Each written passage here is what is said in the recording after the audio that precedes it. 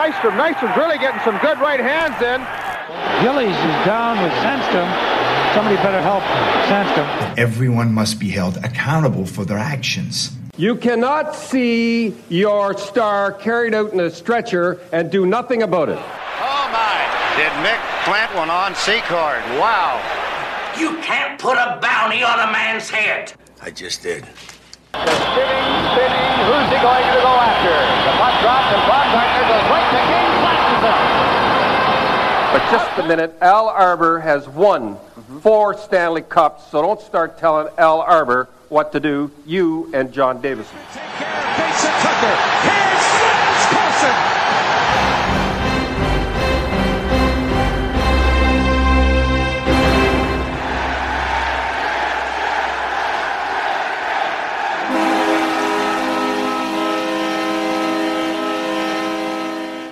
And welcome back to Coliseum Chronicles, the Penalty Box. I'm your host, Joe Lozito.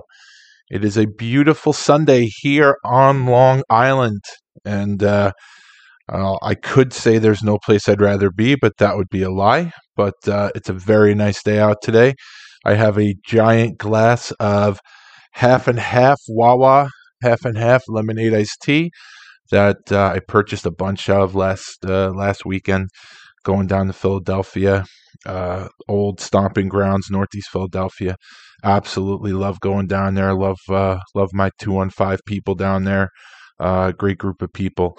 It was a lot of fun, and it's always great going to Wawa. I love Wawa. If you read my book, I thank Wawa in the back of it in my thank yous, and I mention it a few times. And those people who know me know that I can't get enough of Wawa. And I used to wish that New York would get a Wawa, but based on how things are going here the last few years, the harsh reality is New York does not deserve a Wawa. And you never know with the way things are going here, with the idiots in charge. I may be in a state at some point that has Wawas, so you never know. Big article in the Post today about several 100,000 people that are leaving New York, and I can think of 2 reasons why. But anyway, that's not why you tuned in. So this is episode 38, and I'd like to thank everybody for their feedback on episode 37, my chat with Mike Cornell. I've said it a bunch of times. Mike was an absolute great guest. I loved chatting with him. I loved getting down to the nuts and bolts of his career. I had a blast, and from what you people are telling me, you enjoyed it too, and that makes me very happy. So if you're new to the show, and this is episode 38, you would think there are 37 other episodes. There's actually probably 45 separate episodes. There are some 2-parters in there. There's a 3-parter. And then don't ask me why I did 2 or 3 episodes where I didn't number them. I don't really know why. But please, if you're here for the first time, welcome aboard. Thank you for giving me a chance to entertain you. And please go back and check out the archives. And if you're back again, you rule. Thank you. I appreciate you coming back. Thanks very much.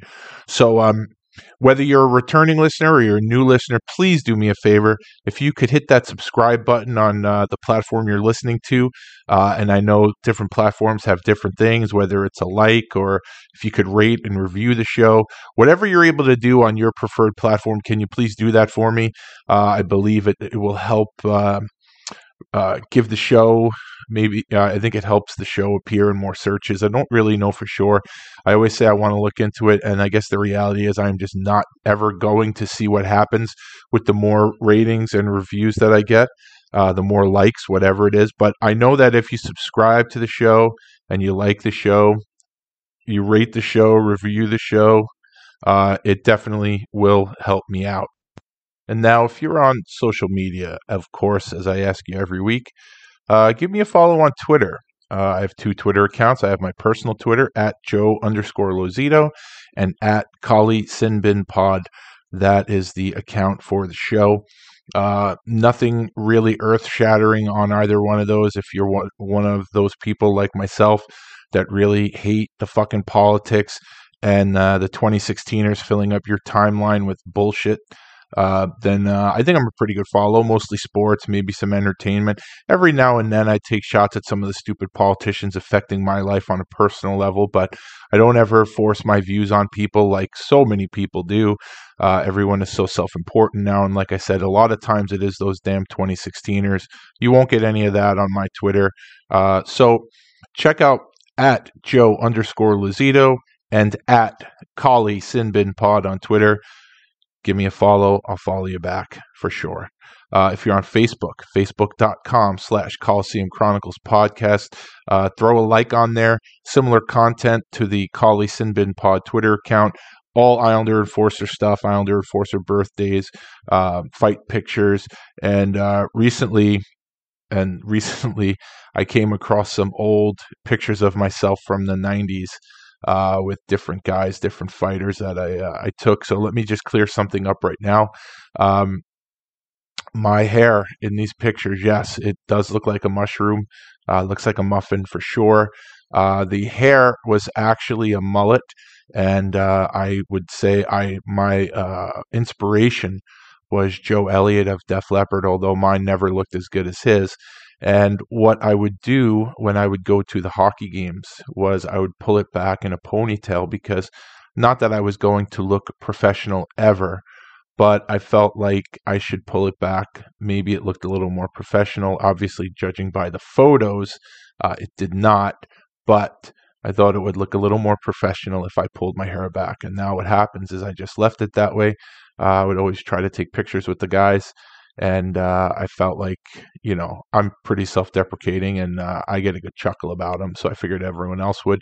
And so far, the responses have been very funny.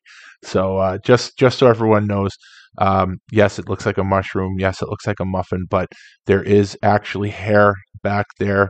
It's a mullet, and it's pulled back in a ponytail. And it's funny that I'm defending my mushroom head by saying, no, there's a mullet back there. Like that makes it any better, because it really doesn't. But at the time, it was pretty awesome. And my personal spin on the mullet was actually having my side shaved, so it was sort of like a mullet/mohawk. And I would do that a lot of the time. So I know a lot of these pictures have that. But if you want to see goofy pictures of me with some really tough players, you definitely want to like the Facebook page or the Twitter account, or Instagram, Coliseum_Chronicles_podcast. So like I said, the Instagram and the Facebook page and the Kali Sinbin Pod Twitter account, basically the same sort of footage goes on there, photos, anecdotes, birthdays, stuff like that. And like I said, I found plenty of these pictures of me with these guys. So if you want to see me with stupid hair, definitely you want to start following me, because I found a bunch of them, and the response so far has been pretty hilarious. So just wanted to clear that up, though, about my hairstyle, and also the shirts. I think most of the pictures I'm wearing the same two blue shirts. I think those were the only two non-t-shirts that I had at the time. I also had one more collared shirt that I wore with my all-purpose suit. I had one suit, weddings, funerals, everything else you need a suit for. It was the all-purpose suit. I had one collared shirt, and I think I had two bluish, denimish type shirts. I don't think they were actually denim. I think they just look that way. And I would wear those to the game because, again, t-shirts and jerseys were frowned upon in the press box. So I think most of the pictures I'm wearing those same two shirts. So it looks like I only own two shirts. And again, it just adds to the jocularity of the photos. So have fun with those, okay? So, as you know, if you are a repeat listener, I do have merchandise available. Merchandise website is teespring.com/store/Coliseum-Chronicles-merch, or you can scroll to the bottom of this show on the platform you're listening to, and there'll be a link that brings you right to the merchandise page. And as you know, if you've listened the last few weeks, what I have started to do is offer discounts to the listeners. They are listener exclusive discounts, and I've done this now for the last 3 or 4 weeks, and for the last 3 or 4 weeks, I have come up with a discount code on the fly. Because while I do a decent amount of prep for the show, the one thing I never do is come up with a discount code prior to recording. So today, the discount code is going to be Haley. Haley, and I will tell you why the discount code is Haley in a few minutes. But that will be the discount code for the week, Haley. That will be good for 1 week starting today, which I'm recording on Sunday, but let's say it's good starting Monday. If you're a subscriber, you can listen to this Sunday. But if you're not a subscriber, it will be available Monday. So let's say the code Haley is good for 1 week starting Monday, November 16th. Good for 20% off anything in the store. I know some people have taken advantage of the discount over the last few weeks, and I thank you very much.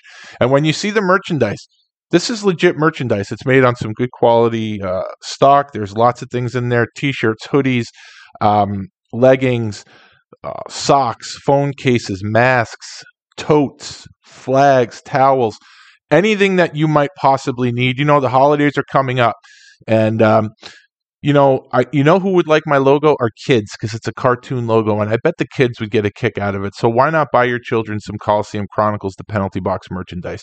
They may not even know who I am. They may not even know anything about the show, but they'll love the cartoon.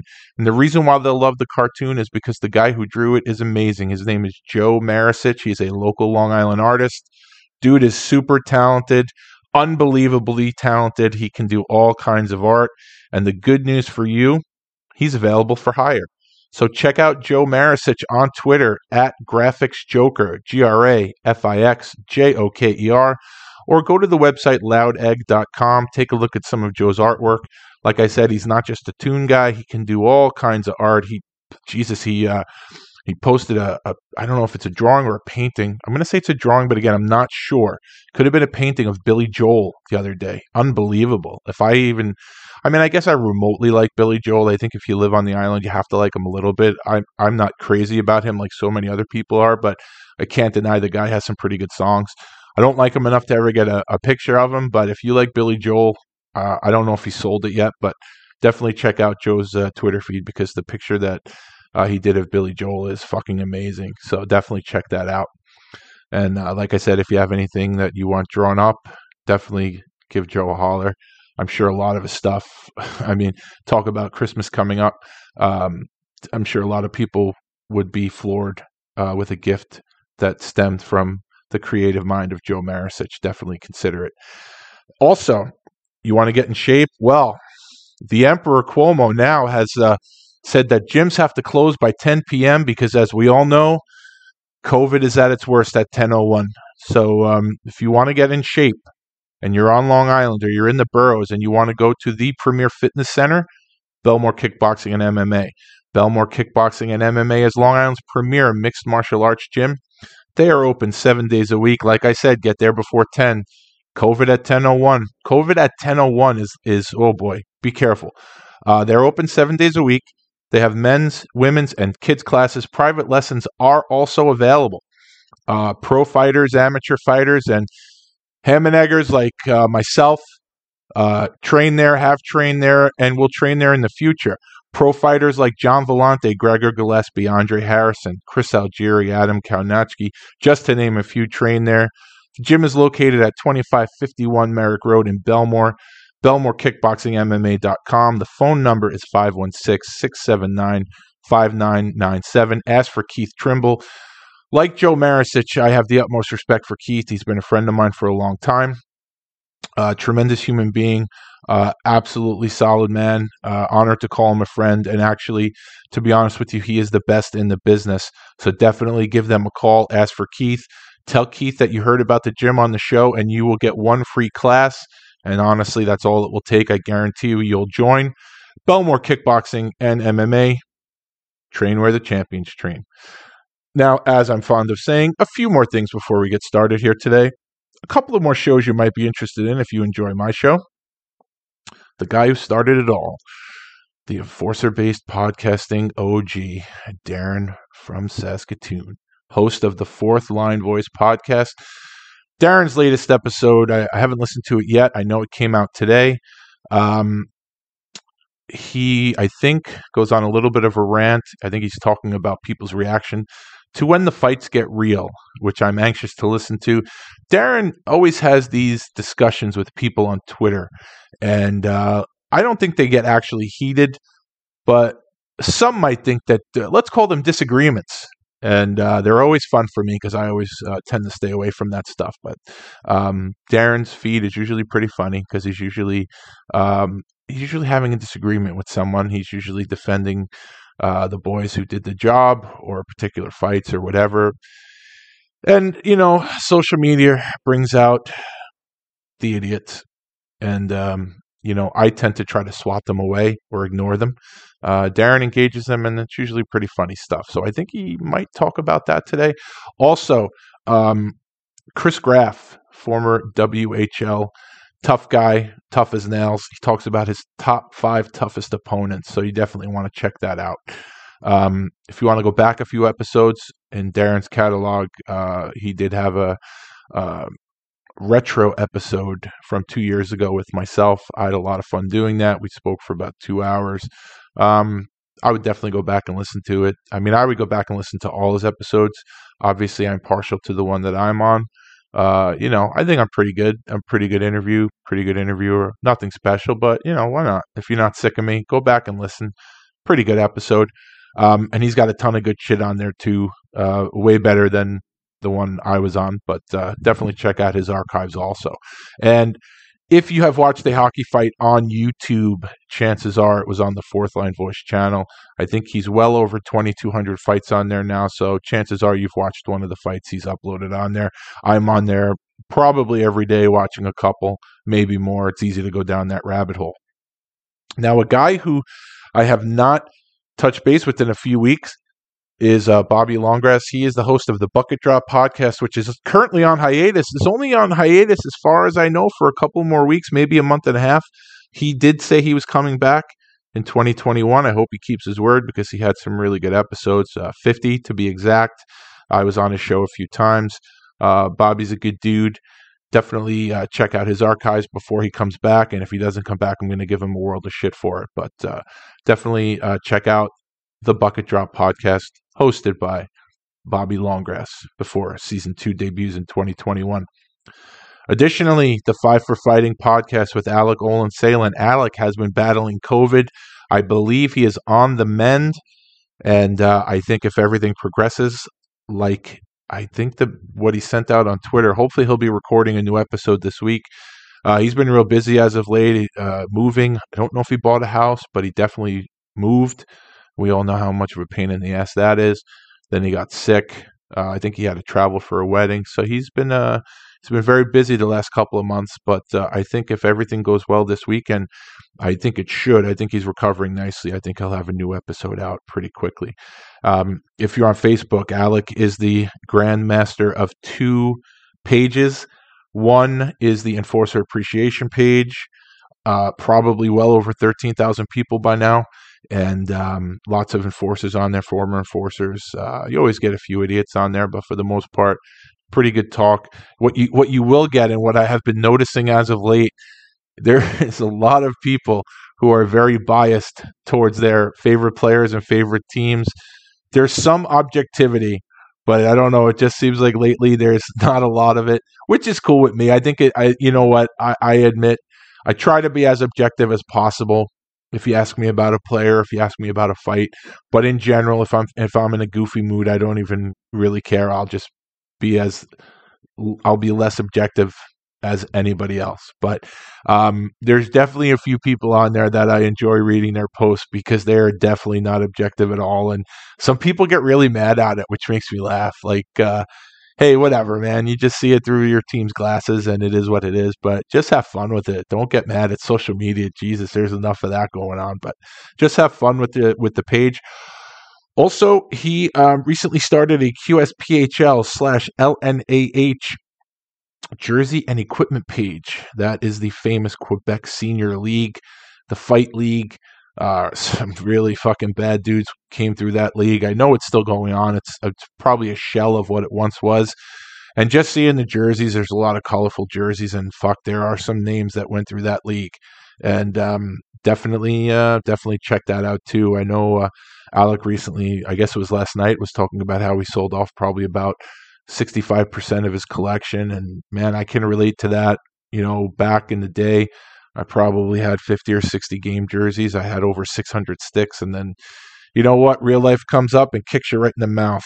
And, it's good to have that stuff, but, sometimes you got to get rid of it. You got to sell it. And, I know for us personally, my wife got T-boned and the guy totaled our car and we needed a car. Thankfully, she was okay. She got some burns from the airbag this years ago back when we were in Philadelphia, but we needed a new car. We had no money and I had to get rid of some of that stuff. And it's weird. I never wanted to part with any of it. And then once I started parting it, I just felt like the collection was incomplete and I just unloaded a lot of it. We needed it. We needed to get a car, various time, maybe need to get groceries or whatever it was. But that was a long time ago. And I'm trying to slowly rebuild the collection now. Back then it was anything goes, any fighter, any enforcer. I could never, ever do that again. So I've kind of limited it to Islander organizational guys similar to the show. So if you have any game used equipment used by a player that has any association with the Islanders you're looking to get rid of, please let me know. If I need it, maybe we could work something out. So like I said, definitely check out Alex 2 pages on Facebook. Yesterday was a good day for me. Unfortunately, my oldest son had to work, but my youngest son, my wife, and myself went to the movies. We went to the movies. Probably the first time we've been to a movie in 6 or 7 months, and it was so good. It was so good to get out. It was so good to walk into the theater and smell the popcorn. What was great? Actually seeing people working, seeing someone working in the box office, seeing people working the concessions and the ticket takers. And you know what? It was awesome. It was awesome to see, and I really, really enjoyed it. And, as someone who works in the entertainment industry, obviously I work live events. These are movies, but you know what? We all make our living. And it was great to see the Emperor. He's probably going to try to shut us down again. Who knows? I think he's having a super double secret meeting with some of the governors from the other states close by, but who knows? The movie theater we went to was in a mall, and there were hundreds of people in the mall yesterday, and you know what? Everyone was wearing a mask. Everyone was social distancing. Everyone was being careful. I think most people have the message now. Yes, I know you're always going to see the videos of people without their masks on and the people not social distancing.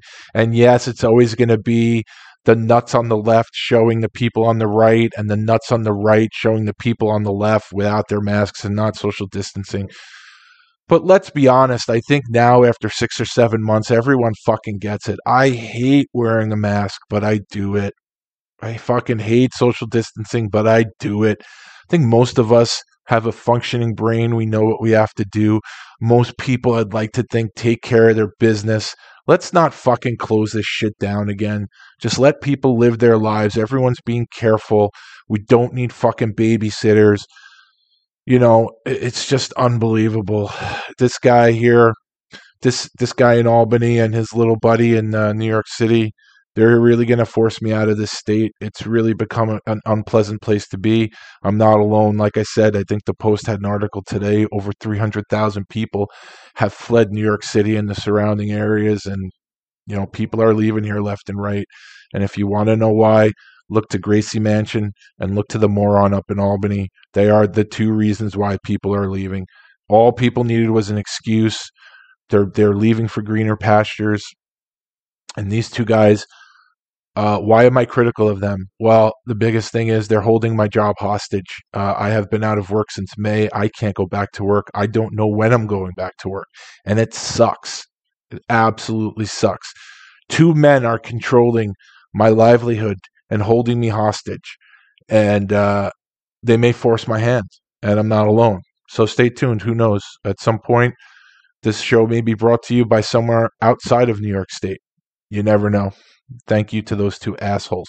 But anyway, the movie we saw yesterday was Unhinged with Russell Crowe. Pretty crazy movie.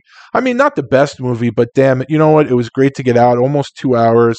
And Unhinged is a perfect name for a movie in 2020 because, boy, oh boy, how many people out there are really unhinged? Holy fuck. But I would definitely say if the movies are open in your area and you want to get out and just see a movie, take your mind off things, go see it. It was pretty good. And especially if you're a dude and you got a girlfriend, you got a fiance, you got a wife, and you kind of like to be there when they get scared, like jump scared, it's not like a horror movie jump scared, but there's a lot of times in the movie where Andrea kind of jumped, and you always kind of feel like, all right, that's pretty cool, like it's just the whole thing. Although I'm sure this is offending some people that, why couldn't I be jump scared and she saved me? But, people are idiots. But, it was a nice day out. A nice day out with Andrea, a nice day out with Dom. I wish Joey was off, but he had to work. And, it was fun. It was a nice little distraction. Great to get out, that's for sure. On the Islander front, so the Islander reverse retro jersey has been leaked. I'm pretty sure that's official. People are up in arms about it. Well, the hipsters are up in arms about it because they didn't use the Fisherman logo. And thanks to Lou Lamoriello, there's no way Lou's ever going to use that logo. It's one of the many reasons why I love him. Old school to the core, knows that logo is ridiculous. The hipsters from Brooklyn like it. The people who wear their wool hats in the summer, they like it. The new age nerds like it, but it's just not appealing to a good portion of the fan base. And I know the Islanders have been pushing it, the front office, not the front office people, the social media people, and MSG Twitter feed pushes it all the time. And you know what? It's just ugly. And you know what? I think a lot of people think that people don't like it because the team sucked. And maybe a lot of people don't like it because when they wore it, the team sucked and it was during the Milbury era. I don't know. Personally, it was never anything that needed to be done. For me personally, if they won a Stanley Cup or multiple Stanley Cups wearing that thing, I'd still hate it. I hate it not because of the record on the ice. It's just stupid. It's abhorrent, and it never needed to happen. And I understand why non-Islander fans may like it. It's different. If you're not an Islander fan and you like the Fisherman logo, more power to you. You know what I'm saying? It doesn't register with you. But for those of us that grew up with the team and know exactly what the traditional logo means, the Fisherman logo is garbage, hot garbage, dumpster fire level garbage. Hopefully, one day it will go away. It will be put to bed forever. Fuck the Fisherman logo. Sorry if you don't like it. I hate it. It's garbage. Don't use it. And on the subject of the reverse retro jerseys, you know what? How fucking brutal is it that Carolina and Colorado are going to use the Whalers and Nordiques logos, respectively, on their reverse retro jerseys? It's like, hey, people in Hartford, people in Quebec City, yeah, we took your team abandoned you and moved here, but we'll wear your jerseys as another slap in the face to you people. How fucking brutal is that? And, I saw the Whalers one, and I love the Whalers. I love everything about the Whalers. I loved going to games in the mall, and I hate the fact that they left for North Carolina. And I loathe the fact that the Canes used the Whaler logo in the colors. To me, it's not an homage. It's a slap in the face. And you know what? I would imagine that many people in Connecticut and Whaler Nation feels the same way. It's fucking bullshit. And the same thing with the Avalanche, especially the fact that Quebec sucked for so many years. They stockpiled those first-round picks that they hit on almost all of them. And just as they're getting good, they go to Colorado and win a cup. So how do you think the people in Quebec feel? That now they're going to see their team, the team that abandoned the city, that left and won a cup. They won at least one cup. Did they win more than one? Well, they won one right after they moved, and now they're going to wear some sort of version of the Nordiques jersey. I think it's fucking horrible. I think it's a slap in the face to the fan bases. And again, I am totally against it. I think it's fucking bullshit. And the sad thing is, I love the Whalers jersey, so I love seeing them. And I actually saw a little bit, like a tease of what the Avalanche jersey is going to be. I love the color. It's like a burgundy, and they had the fleur-de-lis, and I think they're going to do something with the old Nordiques logo. So I do love the Whalers logo. I love the Canes Whalers jersey, and I'm sure I'm going to love the Avalanche's Nordiques style jersey, but I would never, ever buy them. If I was going to buy a jersey, it would be a retro Whalers jersey or a retro Nordiques jersey. Not that they need me to buy anything. I'm sure people are going to eat it up. But again, I'm a traditionalist, and I think it's fucking bullshit that they're doing that to the fans of Hartford and of Quebec. So I had mentioned that the code for the week for the 20% discount on my merchandise is Haley, and that's because former Islander Michael Haley signed a 1-year, 2-way contract this week with the Ottawa Senators. So thankfully, he is no longer a Ranger. It's probably for the best. Although I'm sure he was fine here. I'm sure he had a good time here.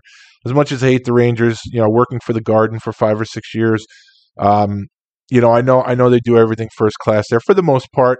Obviously, if you listen to the Aaron Asham episodes and the Richie Pilon episodes, that's not necessarily the case all the time. But my experience there was a positive one. And I'm sure Haley's experience with the Rangers was probably positive too. I'm happy that he's no longer there. I hope he spends most of the time, if not the entire season, in Ottawa. It's a 2-way deal, so I would imagine he'll probably see some time in Belleville. But who knows? I don't know how good Ottawa is going to be this year. I know they were shitty last year. And a guy like Haley, he provides a spark. He's a heart and soul type player. And I know the new age geeks probably are like, why'd they sign this guy? Why'd they do that? Because, they just look at the numbers. They don't understand, what a guy means in the room. They don't understand the heart and soul aspect of it. They don't understand leadership. They only understand graphs and pencils and paper and protractors and all that other analytics nonsense. So they'll never understand it. But congratulations to Michael Haley on signing with Ottawa. And by the way, for all you idiots who think, all he does is fight, this is for the 2020-21 season. There's not a single player in the NHL right now that is signed to a team only because they can fight. Trust me, if that was the case, they would be gone. So, as some people are fond of saying, give your head a shake. They're there for more than one reason. But kudos to Michael Haley. Use code Haley this week for 20% off in the Coliseum Chronicles, the Penalty Box merchandise store. And, hopefully I'll be able to see Michael at some point this year. I'd love to reconnect with him. I probably haven't spoken to him in several years. And yes, if you know Michael Haley, please tell him I want him on the show. Finally, the Matt Martin watch. Again, no news on Matt Martin, but again, no news is good news. I'm sure he's re-signing. It's just a question of when they're going to announce it. My feeling is they're not announcing anything until Barzal signs or until they realize that I don't know what's going to happen with Barzal, and then they're going to have to announce these guys are signed. But no news on Matt Martin. No news is good news. I'm sure he'll be back. Matt, please, if you're listening, come back to the Islanders. I know you will, and everyone will be happy. So today's episode, it's another in the seasons series. So far I've done a few of these episodes. We've done an episode on Ken Baumgartner. And why do I keep saying we? It's me. This is a one-man operation. I have done episodes on Kenny Baumgartner, Brett Lindros, Matt Martin, and Eric Cairns. So this would be the 5th in my seasons series on the big boy, Ross Johnston. And if you're an Islander fan right now, I hope you appreciate what Ross brings to the table. If you don't, open your eyes. Again, like I said about Michael Haley, Ross Johnston does more than fight. But if you can't see that, then I'm not going to be able to convince you. But today's episode will deal with Ross Johnston's 2016-17 season with the Bridgeport Sound Tigers. This was a fun season to watch. This was he fought some pretty tough dudes this year, and either started or continued a few rivalries, a couple of which seem like they might be kind of heated. But again, Ross, if you're listening, I would kill to have you on the show at some point. I understand that people within the organization will not view my show as something, let's say, as some of the beat writers have their own podcasts, and I'm sure that they are more willing to have players go on a show like that. I get it. And as long as you keep me in mind, at some point, I'd love to have you on the show. I'd love to just chat with you, man. Catch up, meet you. But, like I said, at some point, I would love to have the big boy on the show. So anyway, we're going to talk about Ross Johnston. Ross Johnston, big boy, 6'5". Always see him weighing in around 235, 240, depending on which website you look at. Big dude, man. Really big fucking boy. And big kid from Charlottetown, PEI. You know they make him tough. in PEI for sure. Ross was undrafted, and I believe his first taste of the Islander organization was in the summer of 2014, where Johnston participated in an Islanders rookie camp as an undrafted invitee. The Islanders obviously liked what they saw. They signed him on March 31st, 2015 to a 3-year entry-level deal. So that was the start of it, that rookie camp, and then signing him to the deal in March of 2015. That was the beginning of Ross Johnston's career with the Islanders. In 2015-16, Mr. Johnston spent most of the season in Bridgeport. He did play 13 games in the East Coast League with the Missouri Mavericks. On April 10th, 2016, Ross Johnston played his first NHL game at home against the Flyers. His game broke down as follows. He had 22 shifts, 16 minutes and 17 seconds of ice time. He saw time both on the power play. He saw 1 minute and 22 seconds on the power play, and on the penalty kill. So 25 seconds of time on the penalty kill. He had 4 penalty minutes. So if he had 4, he didn't get 5 for fighting. He had 4 penalty minutes, 2 for high sticking, and 2 for slashing. That night, he played on a line with Brock Nelson and Steve Bernier. The game was a season finale for the Islanders. Ross was returned to Bridgeport after the game. But one of the things I love about the sport is when a GM rewards a guy with an NHL game. It's something I've harped on in the past, and I will always bring it up. Pascal Morency, I thought, deserved a game for coming to the aid of Kyle Oposo. You've heard me say this a million times. In the preseason, Dion Phaneuf blindsided Oposo, knocked him out. I'm sure, it was a bad hit. And Pascal came off the bench and tried to fight Phaneuf. Phaneuf wanted no part of him. And before people say, why would Phaneuf fight Morency? You know what? You're going to lay a guy out like that, you get challenged, answer the fucking bell. And Pascal didn't think twice, came off the bench. That whole season, I really, really wanted Garth to call him up for a game, and he never did. And it's something that sticks in my craw a little bit now. I mean, it's nothing I really think about unless I think about Pascal. But this year, to reward Ross, they gave him a game at the end of the year, and I love seeing that. And because you know why? What Ross has done since he's been a pro is work on every aspect of his game. And if you watched Ross a few years ago and you watched him this past season, his skating has improved so much. His footwork has improved. His hands have improved. There's every aspect, even his fighting, has improved so much from when he turned pro to now. And this is a guy that works his bag off to improve his game. But even with that, there's no guarantee that you're ever going to see another NHL game. So the fact that they called him up for this one game, it's just great to see, because nothing is guaranteed. I mean, heck, I'm living proof that tomorrow is not guaranteed to anybody. I'm lucky to be here. If you know my story, you know that to be true. I am very lucky to be sitting here talking to you today. Tomorrow is promised to nobody. And Ross Johnston got his first NHL game, and I loved seeing that. And fortunately for Ross and for Islander fans, he's played plenty of NHL games since then. Will continue to play plenty of NHL games going forward. But at the time, you never know. And it was great to see the Islanders reward him for his hard work that year with this one NHL game. And like I said, he was returned to Bridgeport after the game because the Islanders season was over. And as I said, I think I said it, he played for Missouri. Played 13 games.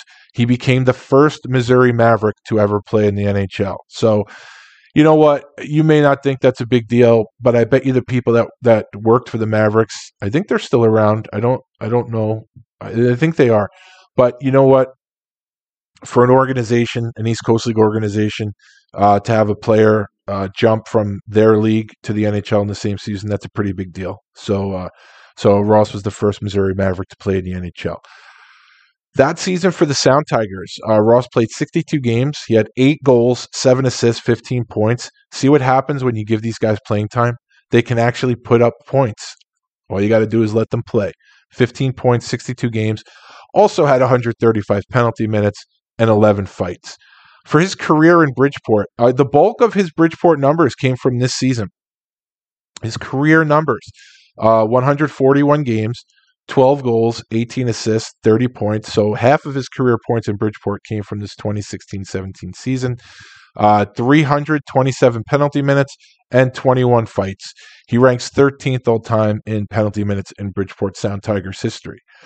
So Ross's season this year, his first fight actually was in the exhibition season for the Islanders against Liam O'Brien of the Capitals. And what happened on this fight? The two are having a nice chat while they're lined up for the face-off. As soon as the puck is dropped, so are the gloves. They square off and come together. Ross lands a right, and then the two exchange a series of rights. But because they're so tight, they're in so tight. Think Donald Brashear style tight. It's hard to say if any of the shots are truly landing and if any are doing damage. They do create a little separation, and Johnston lands an overhand right, followed by an uppercut. O'Brien goes down with the combination of a Johnston right and the strength of Johnston's left arm forcing him down. Johnston's a big dude. And similar to when I did the Cairns season episode, something that Johnston does, I don't think he does it as much as Cairns did it, but Cairns in a lot of his fights would throw the jersey jabs with his left. And Cairns' hands and Johnston's hands, they're pretty big. And even the jersey jabs, they're not necessarily going to do damage, but they're going to stun you. And if they hit you in the right spot, you never know. But they're more than a distraction.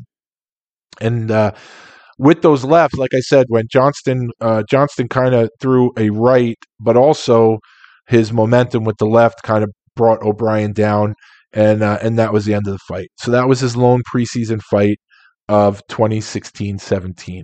So we move on to the regular season in Bridgeport. His first fight that year was October 21st, 2016, at Lehigh Valley against the Phantoms and Terrell Goulbourne. They tie up in front of the Phantoms bench. Ross connects with a right, and Goulbourne attempts a left that fails. Johnston throws two more rights that don't hit the mark, but he's neutralizing Goulbourne from mounting any kind of offense. The officials step in and separate the combatants. They each get 5 for fighting, and Johnston gets an additional 2 for interference. That was round 1. Round 2 happened during the 2018 preseason, while Ross was, of course, with the Islanders and Goulbourne was with the Flyers. Just a little bit of a recap on that fight. Bonus information, if you will. Goulbourne, listen, give the kid credit. He was game, trying to show the Flyers what he can do. Goulbourne was definitely game going up against Johnston. He hung in for most of it until the end when Johnston put him down. Never really able to mount any sort of offense. Definitely outmuscled by the bigger Johnston. But like I said, it's good to see a guy like Goulbourne doing what he has to do to impress the brass. So good on him. 2 fights with Johnston. Like I said, there are certain guys in the NHL. There's a guy in Washington that's never too keen on fighting Ross Johnston. And here's a guy, Terrell Goulbourne, that fought him twice. So maybe that says a little bit about each of them. Next fight for the Boss, November 4th, 2016, at the aforementioned mall, the Hartford Civic Center. The Whalers aren't there anymore, but the Wolfpack is. And this was potentially, and I say potentially because it didn't materialize, but potentially the clash of the Titans as Ross Johnston squares off with Dylan McElrath, the Undertaker. Dylan McElrath, his Western League stuff is kind of legendary.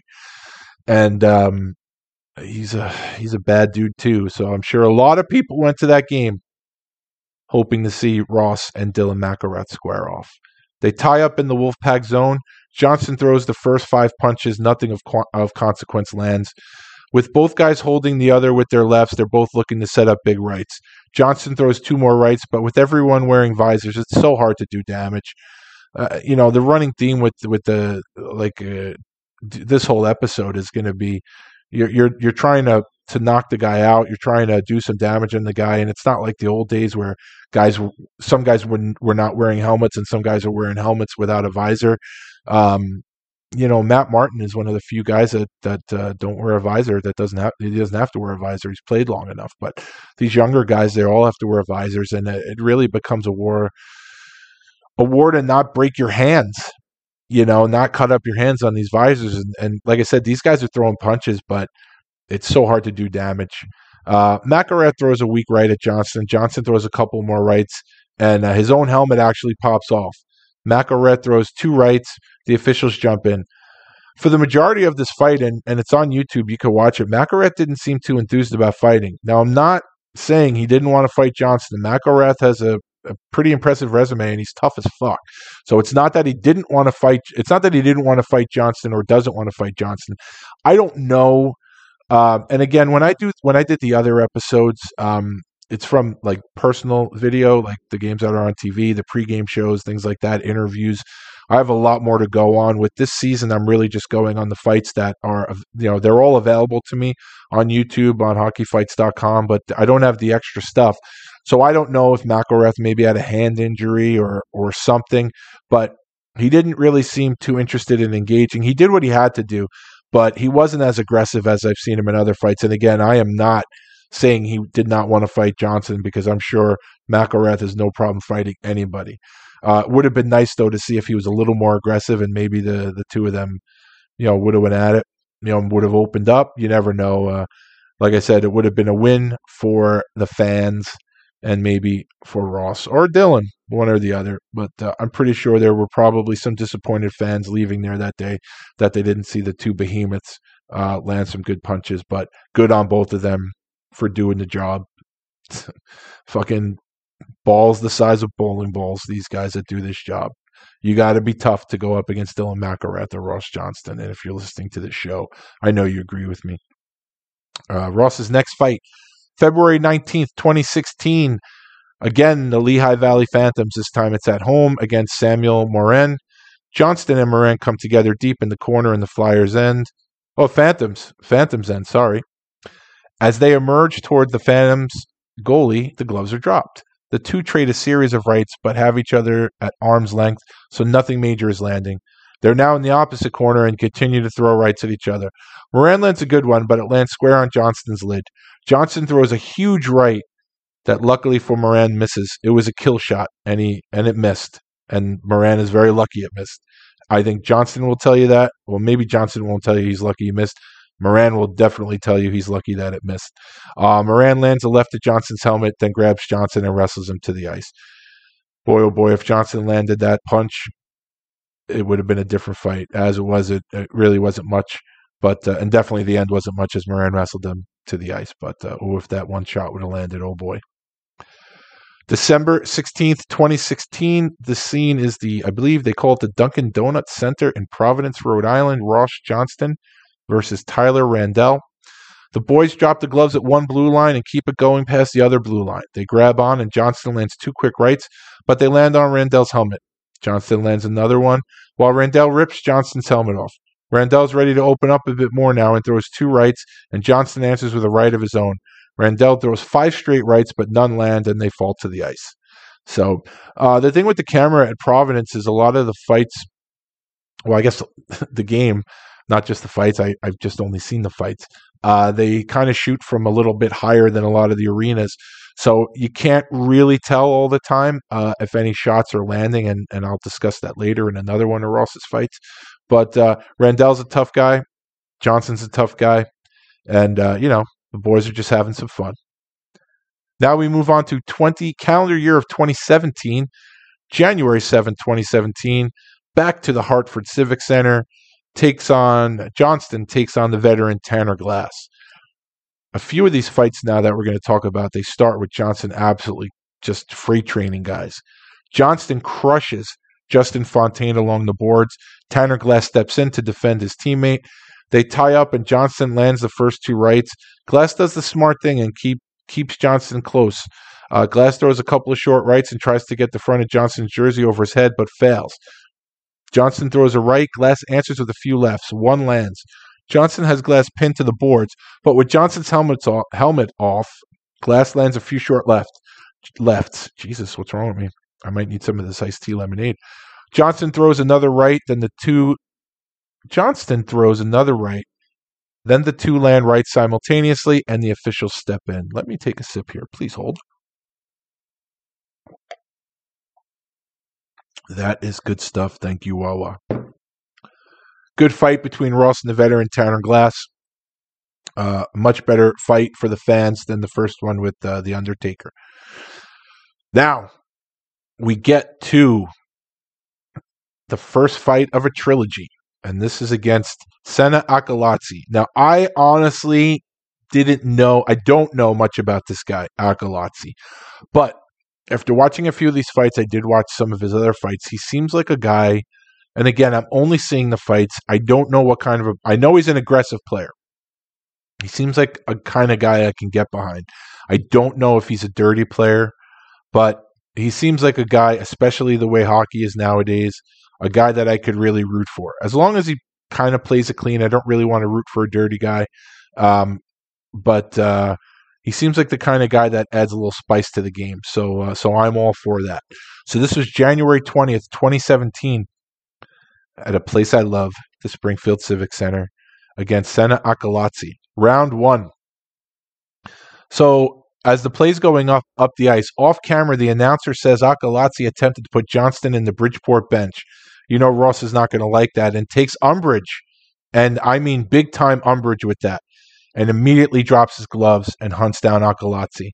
Akalazzi drops his gloves while the officials are tempted to jump in early. Thankfully, they don't, and Johnston throws 3 rights to get things going.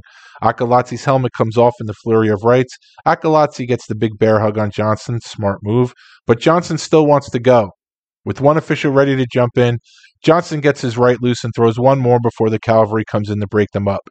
They each get 5 for fighting. Johnston receives an additional 2 for roughing. He didn't like it. I didn't see it. It was off camera. They never went to a replay, but if you're going to try to put the big boy into a bench, he's going to come after you. But, Akalazzi did the right thing. There's guys in the NHL right now. There's a guy in Washington that really isn't too enthused to fight Ross, and this kid, Akalazzi, he fought him, no problem. Round 2, February 7th, 2017, the rematch at Bridgeport. Off the face-off. Johnston is tailing Akalazzi like a giant shadow, trying to get him to go. Akalazzi eventually agrees and they drop the gloves. They square off at the Sound Tigers' blue line and engage. Johnston is the aggressor as he grabs Akalazzi by the collar, similar to the way Cairns grabs guys, just grabs him by the front of the collar. And I think, I heard Scott Parker talk about this where he said, some guys grab the arm, some guys grab here. He goes, if I grab you by the collar, even if I can't see and I just throw with my right towards where my left is, I know where your head is now. And that seems to be a pretty smart move. If you're not going to tie up the guy's throwing hand, if you grab him by the center of the jersey, you're always going to know where that head is. And that's how Ross handled this one. Akalazzi is actually doing a good job holding Johnston at bay, and Ross keeps trying to land a few rights. Johnston throwing several jersey jabs with his left, and Akalazzi throws a right. Johnston pops Akalazzi's helmet off. Johnston throws a huge right that may have glanced Akalazzi, but the momentum from the punch takes Senna down to the ice, and the fight's over. Now, I called this a trilogy. It's because round 3 happened the following season. Akalazzi was now a member of the Providence Bruins, and this is really where I talk about the camera and where they film in Providence. Like I said, round 3, Akalazzi is a member of the Providence Bruins. Akalazzi lays a massive hit on Sebastian Aho. Johnston comes in to exact revenge. First, he gives Akalazzi a major league cross-check to the chest to announce his presence with authority, and then they drop the gloves. Ross is the aggressor the entire fight, throwing several overhand rights, interspersing uppercuts as well. The camera is a distance away, so like I said, it's hard to tell how much damage, if any, is being done. Akalazzi only manages to throw 2 punches during this part of the fight. And that's the key, this part of the fight. Johnston's final right of this part of the fight. He throws the final right. Akalazzi does a good job of avoiding the punch, and Johnston's momentum takes him down to the ice.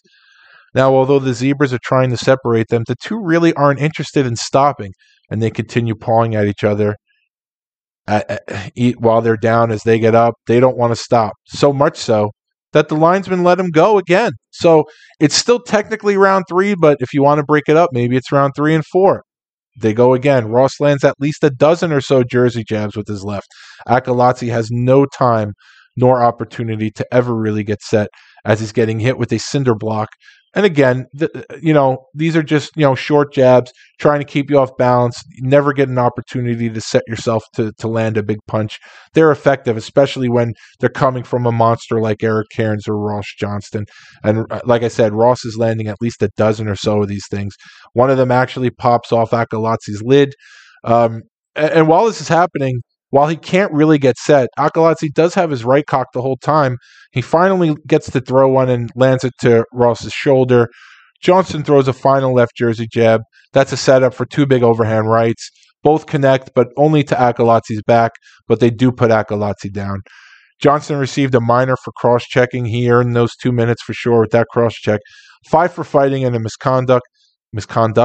Akalatzi gets a minor for unsportsmanlike conduct, 5 for fighting, and a misconduct for the fight. So I don't know if they were just if this, like I said, they fought 3 times. I don't know if Ross was just pissed at the way Akalatzi had hit Aho, or if there's something more to this. Maybe it's a rivalry. I think Akalatzi is actually playing overseas now, so I don't know if they're ever actually going to play again. I don't know if Akalatzi could play in the NHL. I honestly don't know. Like I said, he's a guy that I would have been interested in watching while he was here in North America, but he fought Ross 3 times. Full marks for him for doing that. Ross was not done this day, though. He had another fight with a gentleman named Edward Whitko of, I guess they were they the Falcons at this point? Thunderbirds? Maybe Thunderbirds, they were this. But listen, Springfield is always going to be the Indians to me. Sorry about that if that offends you. They're the Indians. Springfield Indians they're always going to be the Springfield Indians. They could call themselves whatever they want. They're the Indians. Sorry. What do the kids say? Sorry, not sorry. I'm not. They're the Springfield Indians. But anyway, 2 fights in this game. First, Sena Akalatzi. Second fight, Edward Whitko. Johnston's second fight of the game comes against this guy I've never heard of, Whitko. And I'm not pissing on him. Look, I don't know. I don't know anything about this guy other than he had the balls to fight Ross Johnston. Johnston absolutely crushes this guy behind the Springfield net.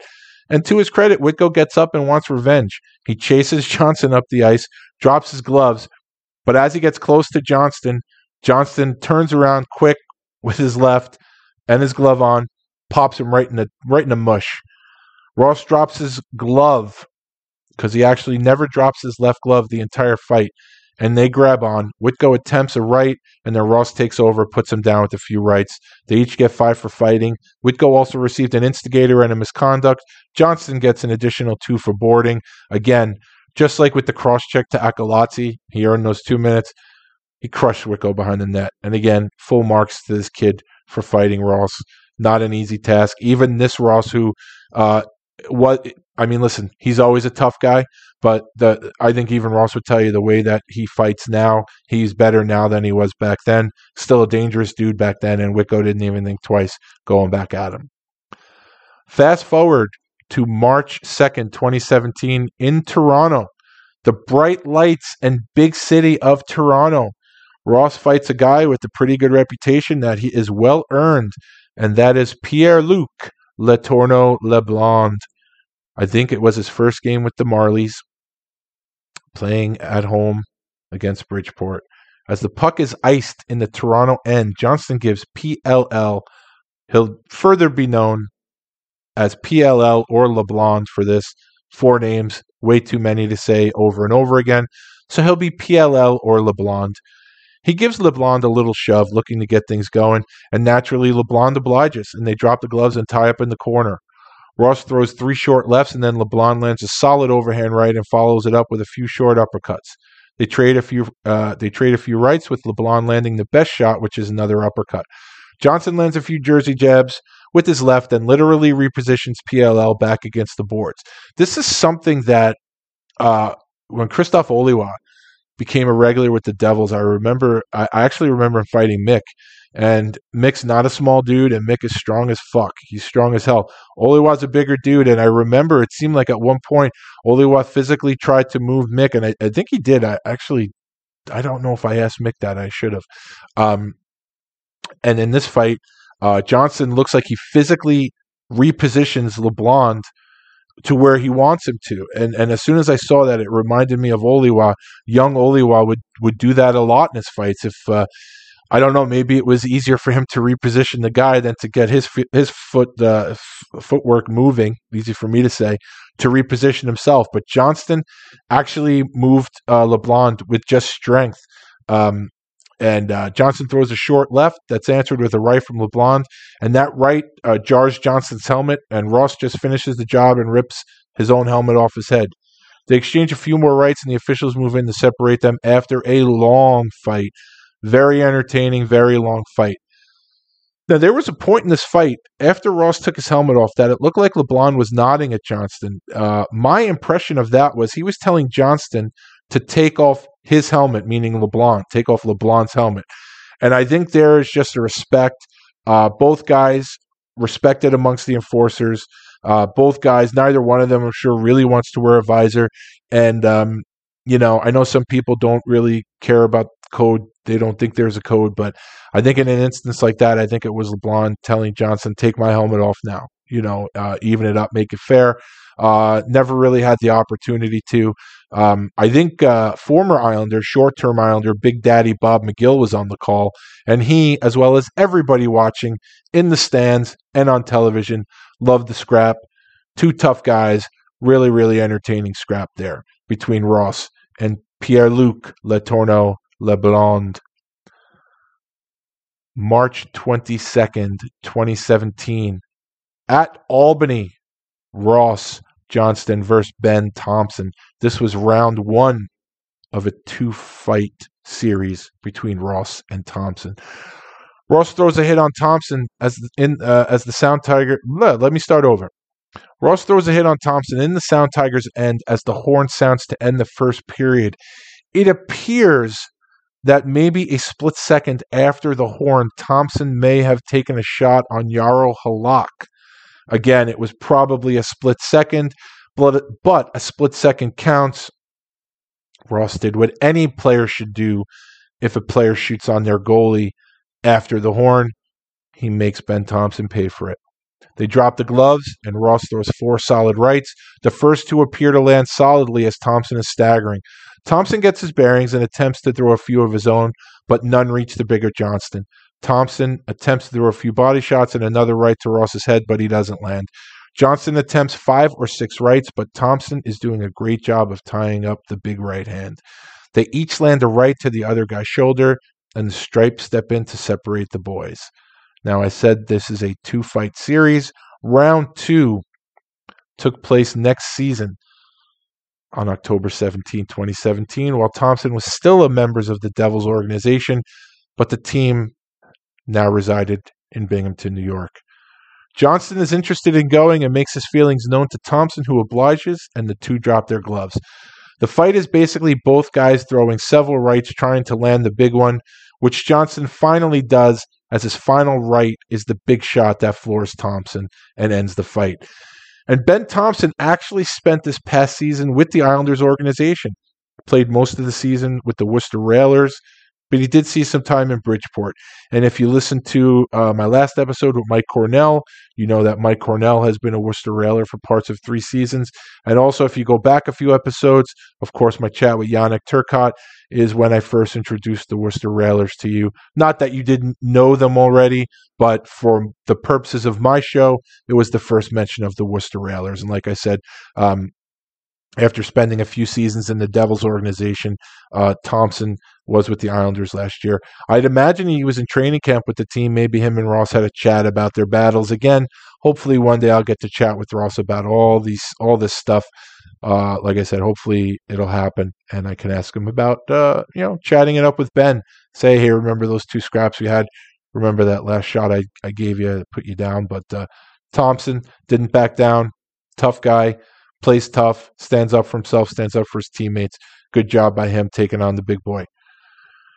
Ross's final fight of this season was round 2 of a trilogy, his second trilogy that we're going to discuss in this episode. And the trilogy is against Josh Brown. This fight took place March 29th, 2017. Again, the scene is the Springfield Civic Center. I don't know if they still have them, but back in the day when they were the Indians, they had awesome hot dogs there. They really did. And I pisses me off to this day. There was a bar in the Springfield Civic Center, and they had pictures up of the Indians, and they had this cool picture of Jimmy Roberts, and Dean Ewan was in the picture on the bench. And if he's listening, he's probably saying, yeah, go figure, I was on the bench. But I don't remember who else was in the picture. I want to say maybe Chris Pryor, but I don't remember. I just remember it was Jimmy Roberts and Dean. And I always wanted to ask them, hey, if you ever get rid of this picture, can you call me? I never did. And now the picture is either, in a trash dump somewhere, disintegrated somewhere, probably in someone's basement, or hopefully hanging up somewhere. If I don't have it, at least someone has it and it's hanging up. I'll always remember that. I'm sure if I make a trip up to Springfield and I go and ask I don't even know if the bar is still in there. I'm sure if I ask, the guy's going to be like, who the fuck are you? What are you talking about? But anyway, March 29th, 2017 at the Springfield Civic Center, round 2 of the Ross Johnston versus Josh Brown trilogy. If we go back to round 1, this round 1 took place March 23rd, almost a year, a little over a year to the day of round 2, March 23rd, 2016. Ross, of course, was a young pup with Bridgeport. Josh Brown was then with the Portland Pirates. In that fight, it started because Ross tossed Brown down like he was his little brother, and Brown took exception. By the way, Josh Brown, big dude. He's maybe an inch shorter than Ross, maybe 10 or 15 pounds heavier, but a big dude nonetheless. So the fact that Ross just tossed him aside, pretty impressive. Brown didn't like it, naturally, and he took exception, and the two dropped the gloves and start throwing. They both throw a few rights. Neither can reach the other guy, so they both start throwing body punches. They tie up again, and each try to throw a short left, but neither does any damage. They both have each other strung out again, looking to land a bomb, but nothing materializes as they start wrestling again. Brown throws a few more body punches. Ross answers with one of his own, and the officials step in. So, out of their 3 fights, probably, I don't want to say the worst of the 3, the least eventful of the 3 was round 1, which sets the stage for round 2. Like I said, March of 2017, Springfield Civic Center, Josh Brown, Ross Johnston, round 2. Johnson skates across the ice like a heat-seeking missile to hit Brown. The two drop the gloves at the Springfield blue line. Johnston throws a few big lefts when Brown answers with a few lefts of his own. Johnson starts throwing some big rights. Brown ducks under one of the rights, and as Johnston lands one to Brown's back, he muscles Brown down to the ice. Very quick but entertaining fight. Again, not a great description by me, but it's the kind of fight you have to really watch. It was quick. It was entertaining. It was better than round 1. Now, the feed I watched was the Springfield feed. I think with the AHL, when they broadcast their games, they do it for the home team. If the home team feed is available, I guess if it's not, they do the road team's feed. This was the home team's feed, the Springfield feed, and the announcer insists that Brown knocked out one of Johnston's teeth. It was hard to tell. It's hard, the ice is white. You're watching boxing, you're watching mixed martial arts, kickboxing, whatever. The canvas most of the time is not white, and the background is black. The lights are down in the crowd. So a guy knocks a tooth out, you see it, or you have a good opportunity to see it. Here, the ice surface is white, the boards are white. It's hard to see. So I didn't see it. Doesn't mean it didn't happen. But again, something I would love to chat with Ross about if I ever get the chance. So like I said, the Springfield announcer insists that he was adamant that he thought he saw a tooth fly out. I don't want to say he insisted that he definitely saw it, but he thinks he saw a tooth. There's one way to find out. Ross, did he knock your tooth out? Hit me up on social media. Let me know. And then one day you can answer it in person for me. I'd appreciate it. They each get 5 for fighting. Johnston received a minor and a misconduct for instigating the fight. I guess that big hit was the instigator. Again, massive hit, heat-seeking missile. The big boy crushes Brown. They fight. It's awesome. Everybody wins. Maybe not Brown. Round 3. Round 3 happened this season. Ross Johnston's first fight of the season. at Nassau Coliseum, October 12th, 2019. Ross Johnston for the Islanders, Josh Brown for the Florida Panthers. So good on both guys being in the NHL. Good for both of them, playing tough, doing their thing in the NHL, making that NHL money. Good for them. Similar to round 2, where Johnston sought out Brown and crushed him with a check. He's a man on a mission. Literally takes a few strides and absolutely crushes a Florida Panther behind the net. This time it's Noel Acciari. Acciari voices his displeasure, skates up to Ross. The two push and shove, but if you see the size difference, Acciari is all mouth in this one, and Johnston probably doesn't want to go to jail for murdering Acciari. So Josh Brown steps in for his teammate. This is a much more equal matchup. Brown's fought him a couple of times. He's a little bit closer in size to Ross. Acciari, for all his chirping, was never going to drop the gloves with Ross. It would be like King Kong swatting the planes in this fight if Acciari actually dropped the gloves. Josh Brown steps in. They drop their gloves at the Panthers blue line. They square off. Johnston, I think it's the debut of the Johnston Shuffle. I don't recall him doing it before this. I could be wrong, but I think this was the debut of the Johnston Shuffle. Muhammad Ali has nothing on Ross here. They engage. The fight is all Johnston from the start. Johnston throws several rights, including a huge right that gets Brown all turned around. Brown keeps his feet, though, and continues to fight back, but Ross lands a big shot at the end, the force of which puts Brown down to the ice. That is the trilogy fight for Johnston and Josh Brown. Both good, tough players. Hopefully there's more to come from both of those guys. And that is, I guess round 2 with Josh Brown was the final fight of Johnston's 2016-17 season. You got additional descriptions of a few other fights. The last fight, of course, was Johnston's first fight from this past season against Josh Brown, who, like I said, was with the Florida Panthers. So let's recap Ross Johnston's 2016-17 season in Bridgeport. Like I said, 62 games, 15 points, 8 of those are goals, 135 penalty minutes, 11 fights. Starts out in the preseason with the Islanders against Liam O'Brien, what is wrong with me, of the Capitals. Then goes on to fight Terrell Goulbourne of Lehigh Valley, Dylan McElrath of Hartford, Samuel Morin of Lehigh Valley, Tyler Randell of Providence, Tanner Glass of Hartford, Sina Akalatse of Springfield. Round 2 versus Sina Akalatse of Springfield.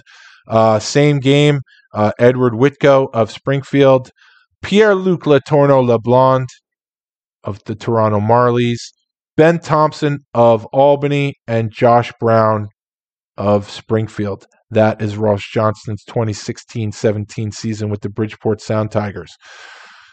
So as I mentioned, after Ross played that first NHL game in the 2015-16 season, the last game that year, Johnston spent the entire season, the one we just talked about, the 2016-17 season in Bridgeport.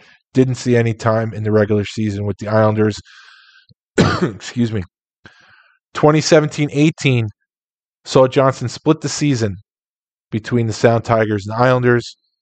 But fortunately for Islanders fans, this would be the last that Johnston would see of the Bridgeport Sound Tigers and the American League. On July 9th, 2018, the big boy Ross Johnston signs a 4-year, $4 million extension that keeps him in the fold for the next couple of years. The last 2 seasons, Johnston has spent the entire season, both seasons, on the island. I don't see that changing at all. Some have made reference to the fact that maybe Ross is the heir apparent to Matt Martin on the best fourth line in hockey. And I think that makes sense. I think there's some validity to it. But I'm about to say something that will surprise nobody who knows me and nobody who's listening. I don't want Ross Johnston to replace Matt Martin. I want them both on the roster. Call me selfish. I'll accept that. But I'd like for Matt Martin to stay on the fourth line as long as he can. And I'd like to see Ross Johnston on that third line and see them both contribute. I'd love to see those guys play like 60 games. Well, Martin's going to play as much as he can. I'd love to see Johnston get 60, 70 games in a season. I know that's not going to happen with the way the league is now. And it's a shame because, like I said, this guy's worked his ass off to improve as a player. And I think anyone that has watched him, even if you've never watched him in Bridgeport, if you watched him play from that first game against Philly to his last game this past season, the dude has improved so much. He really is inspirational. And you know what? And I don't say that lightly because I know, especially here on Long Island, kids hockey, youth hockey is massive here on Long Island. And, you know, obviously it's easy for the kids to gravitate towards a guy like Barzal, or now even like J.G. Pajot made a big impression in the playoffs. And you have guys like Anders Lee and Nelson and Josh Bailey. And it's easy for the kids to gravitate towards players like that. And like I said, especially Barzal, he's a young kid. He's flashy. So I think it's only natural. But you know what? If you have a kid who is not a superstar type player and, you know, needs to work a little bit harder, I don't think there's anyone better to really have him watch than Ross Johnston because of what the strides he's made from when he first turned pro to this season. I mean, it's nothing but hard work. This guy has every penny that this guy has earned, every check he's cashed with the Islander organization, he's earned it. Always a hard worker. I love the guy. In case you haven't noticed, I'm a big Ross Johnston fan. And two things that piss me off. One, like I've said, I don't know, 200 times in this episode, the last name is Johnston. So please, all the NHL people, it's not Johnson, it's Johnston. So call him Johnston, okay? Stop with the Johnson nonsense. Give this guy the respect he deserves. His name is Johnston. Johnston with a T, okay? And also, whenever people talk about the best fighters in the league right now, and I don't know if it's maybe because Ross is here on the island, he's not in a big market, which is funny being that he's in the New York market, but obviously everyone associates the New York market with the Rangers. If he was a Ranger, I bet you everyone would talk about him. But here's the deal. If you want to put Ryan Reeves at number one, I'll accept that. Not that you need me to accept it, but Ryan Reeves has I think, made his point, number one guy in the league. I have no issue with that. But if you don't have Ross Johnston at number two, I don't know who you have at number two. Maybe Lucic. I hope you don't have Tom Wilson at number two. But if you don't at least have Ross Johnston at number three, and again, I think the fans care more about this stuff than the players actually do. But to me, if you're asking me to rank the fighters right now in the league, sure, I'll put Ryan Reeves at number one. I'll put Ross Johnston at number two. I don't care who's at number three and past that. I got Matt Martin in my top 10. I don't know where. And it's hard for me to make a top 10 because I don't really watch a lot of the other teams. But there's no way that you can't do a top 10. And maybe I'm speaking out of both sides of my mouth because I am telling you I don't watch a lot of the other teams, but I do watch a lot of the other fights. And if you don't have Ross Johnston at number three, I don't know what to tell you. To me, Ross Johnston is the undisputed number two. And if you want to call Reeves the champ, then there's your number one contender, Ross Johnston. And keep in mind, they played twice this past season. The first time here on the island, Ross challenged Reeves, and Reeves dismissed him. I don't know if it was who the fuck are you type thing. I'm not wasting my time with you, whatever.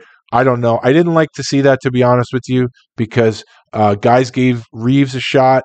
And I think, not that Reeves owed it to Johnston, but he should have fought him.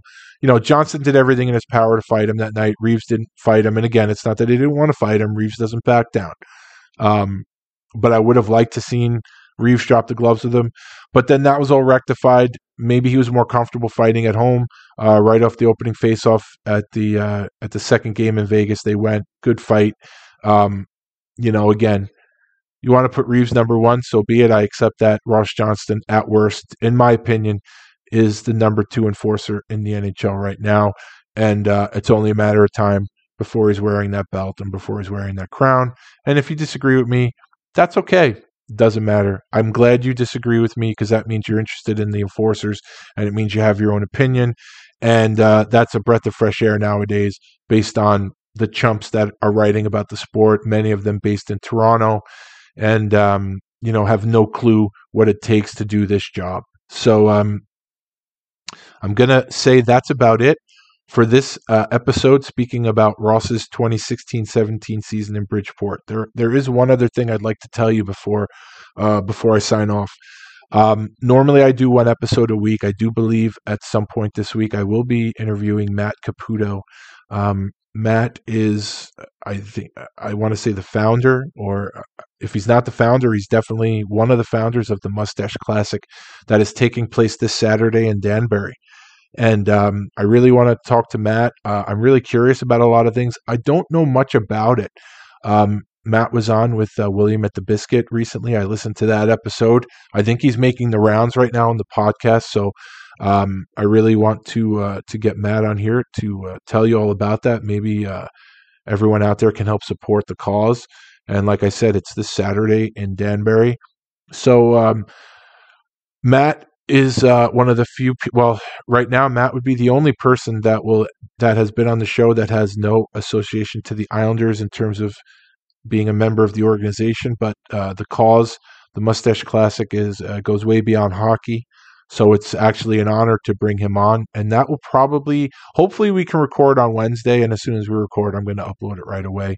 So it gives people time to donate or contribute to the Mustache Classic, like I said, this Saturday in Danbury. And after that, this week I was fortunate enough to do a lengthy interview with Graham Townsend. And as I think I say it in the interview, and I've said this before, as many of the players that I am a fan of and that I've come to know, it started with Dean Ewan, and Graham played with Dean in Capital District, and that's when I met Graham. And Graham is a great guy. And I honestly didn't know how long the interview was going to be. I think it's pretty much established that any interview I do with a player is going to be at least 2 hours, even if that's on the short side. And I didn't know how long the interview was going to be with Graham because he didn't fight as much as a lot of the guys that I've had on here. So I had no idea. I knew it was going to be 2. And Graham was such an amazing guest. We spoke for 4.5 hours, so it's definitely going to be a 2-parter. But whether you know a lot about Graham or not, whether you're interested in Graham's story or not, and I don't know why you wouldn't be, I'm going to urge you to please listen to the episode, because not only do we talk about Graham's career, if you don't know, Graham is a black player born in Jamaica. Well, he's a black person born in Jamaica who went on to play in the NHL, first Jamaican-born player in the NHL. And Graham spoke about a lot of the stuff that's gone on in the NHL the past season or two, a lot of the topics that have happened, a lot of the stuff that's gone on, and he wasn't shy about it. And the reality is, when I had drawn up my questions, I was pretty much going straightforward career retrospective like I do with everybody else. And as we went on, I could see Graham was really interested in talking about that. So as we did two sittings, or actually most of it was recorded in one sitting, but when we started recording that second day, I said to him, I said, look, you have been unbelievable. I pretty much just give you a question and you run with it. Graham was amazing. And Graham, I'm not really one for causes, especially not on the show, and not because I'm not interested in it. I'm a big distractions guy, and stuff that's going on right now, I look for distractions. Just to, like I said, going to the movies yesterday was a terrific distraction as to what's going on in the real world. And I think people tune into the show to hear about the players, hear about fights and scraps and good stories between teammates and everything. And Graham delivered that and then some. But he talked about some topics that are really important to him and have been in the news as far as the culture of hockey that you've read about in the last 12 to 24 months. And Graham was not shy about talking about it, and you'll hear it. He actually initiated most of it. And I thought he was awesome. I really did. I mean, it's definitely one of my most favorite interviews because of the stuff he touched on, because it may not be what you'd expect. Graham is an individual. He's a free thinker. He makes up his own mind, and I think he was amazing. So the reality is, while I've loved all the interviews I've done so far, maybe the next two are going to be the two most important. Like I said, Matt is going to talk about the Mustache Classic, which is going to help, I believe, men's mental health and also cancer. I believe that's where the money goes to. And like I said, with Graham, he talks about a lot of social issues right now, and I think he was just amazing. I mean, honestly, he was really good. I mean, really good. He was in all the guests I've had on have been amazing. So I'm not shortchanging anybody, but because Graham kind of went outside the realm of the rink, I think it's pretty important that everybody listens to it. And I almost feel guilty that I don't have a bigger audience. I told Graham, I said, I don't know how many people listen. I don't really know how to look at the analytics. I get the chartable numbers every day. I don't really know what I'm looking at or in terms of downloads and everything. But as Darren is fond of saying, and I agree with him 100%, I'll put my interviews up against anybody. Darren says the same thing about his interviews, and I say the same thing about mine. And unfortunately, I don't have the platform don't have as big a platform as some of the bigger shows, because I honestly think that Graham was an amazing guest, and I will be recommending Graham to all the people that I know that do shows, because I think his message really needs to get out there. And I hope that you listen, and I hope that you recommend it to people. And it'd be great if someone larger than my show picks up on it, because I think Graham had a lot to say, and I think it's very important that everybody hears his message. So with that being said, I hope you enjoyed this walk down the Ross Johnston 2016-17 Bridgeport season lane. It was a lot of fun for me. How great is this? I get to sit back and watch fights and then talk to you about them. I mean, really, if I could somehow figure out a way to get paid for this and get medical benefits and a pension from this, boy, that would be the dream. But I had a blast watching the stuff. I had a blast talking to you about it. I'm so grateful that you chose to listen to this episode. I'm so grateful that you chose to let me be a part of your life for an hour and a half. Thank you very much. Please mention the show to your friends. Tell everybody who you want to listen to some good quality content with, I don't want to say no politics, because I did go on a little bit of a rant. But anyway, what I'm doing now is rambling. Most of all, I want to say just thank you to everybody who's listening. You people are awesome. I hope you enjoyed the show. And just keep an eye out on the social media for the future episodes. And if you don't do that, you know where to be every Monday. And that's on the Coliseum Chronicles, the Penalty Box Podcast. Everybody, have a great week and be safe.